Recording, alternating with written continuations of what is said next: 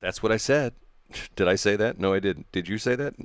No, you didn't. Hold on. I'm messed up. Is it Monday? Are you there? I'm here. Okay. I'm all messed up. Hold on a minute. I got to stop something. Computer taken away on me. God, you know it's Monday, right? It is Monday. It's Monday Monday. Why is it Monday? because it's the start of a brand new week. It's one of the first days of April, Monday of April, excuse me, of January that we What? will never get back. Oh, it's one of the first Mondays of what did you say? Of April, and then I corrected myself and said January. It's like the fourth Monday in January. What are you I talking about? know. I thought you said it's the first. No, I said it's one of the first Oh, okay. Mondays of January. One of the first. Think about that for a minute, Shelley. I Think did. about what you just said. One of the first. It's the 24th. That means it's not. It's not the first. It's not the second. Is it the third? Let me look at my calendar here. I think it might be the fourth. I think we have 5 Mondays. This. Hold on, man. Let me look at. I think there are 5 Mondays in January. January. Okay. Let's take a look. Come on, that's not where I wanted to be. January. Yes, there are 5 Mondays in January. Today's the So it's 24th. still one of the first. It's one of the first. It's the 4th January and Monday. There's a fifth one a week from today. Yeah, Is this philosophy or whatever it is? it is. That's my philosophy. It's one of the first Mondays. I heard something yesterday which started to depress me.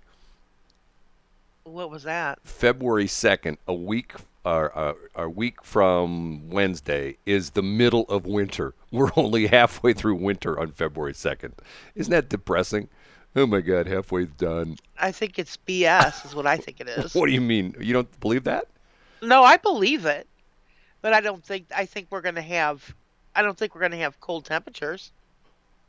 Come on. Come on, this is St. Louis. This is St. Louis area. It's gonna be. It's interesting. I was various places over the weekend. I was surprised at how much snow I saw piled up on parking lots of shopping centers. Not, I mean, like that snow. If you were up north and at west, you got a lot more snow. In the St. Louis metro, like in most of St. Charles County, except for the southern parts down like near Augusta and stuff like that, didn't get much snow. And We pretty didn't much get much and snow. pretty much the same thing like in North St. Louis County.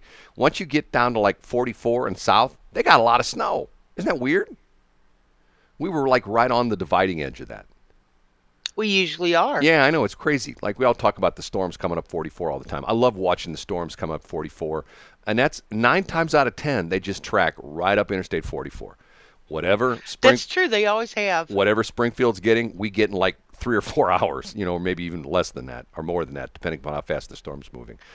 Man, I saw some interesting videos over the weekend. Some crazy, weird. I watched stuff. I learned so much stuff. I watched this incredibly fascinating video of this company in Germany that converts passenger airliners into cargo planes. Okay. It was fascinating. And you know what was interesting about it? Why?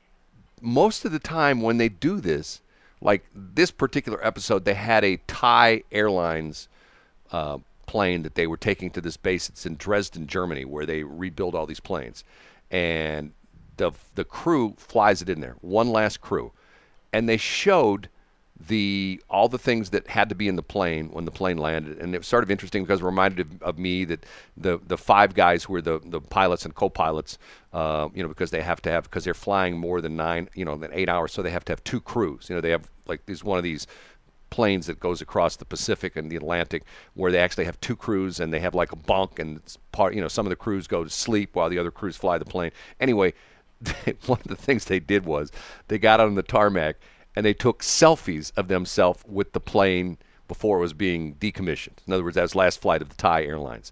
So then they go through I and don't blame them. well, Good for them. it was sort of interesting. But Yeah. they showed the interior of the plane, and like this is one of these two-aisle planes where it's got like, window seating, and then it's got aisles, and then there's seats in the middle. I'm talking about one of the So it's a big plane. big wide body, what you FAA guys would call a heavy, okay? Yeah. Okay, so what's interesting is they showed the aisles, and the aisles were filled with cardboard boxes. I'm going, what's in there? And the guy explains to you, that's the records from the entire history of the plane.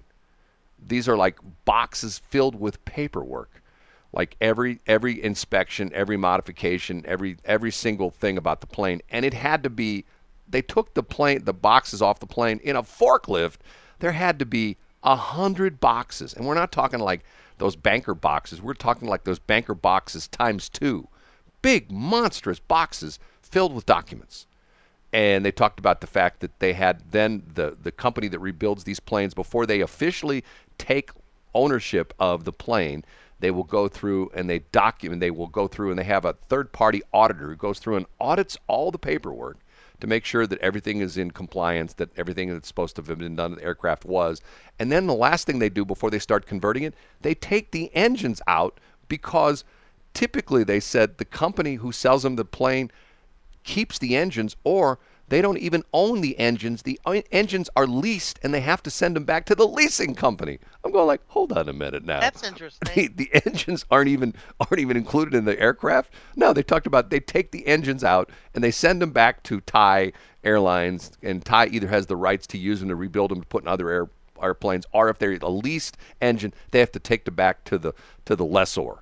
And I'm going like, is that weird or what? Think about that with a car. You buy a car, but you don't own the engine. You lease the engine. So when when the car is, when you're done with the car and it blows up or something like that, you have to pay to take the engine out and send it back to the leasing company. Isn't that weird? I'm shaking my head yes. I can hear it. I can hear everything rattle around. I was going to say. That's funny. That is an interesting little story. Well, and then they showed him converting the plane. It's amazing what they do. I mean, and it's like, holy cow. And once again, most of these planes are 20 years old. I had that discussion with somebody the other day. I go, if you got a 20-year-old car, people go, oh my God, it's in terrible shape. There's planes right now that are flying out of Lambert, holding passengers that are 20 years older. A lot of people don't believe me when I say that. You know what I tell them? I'll tell you in the next break. We got to take a break, because otherwise the computer's going to grab me. I don't like to be grabbed. That's not what I heard. 6:59.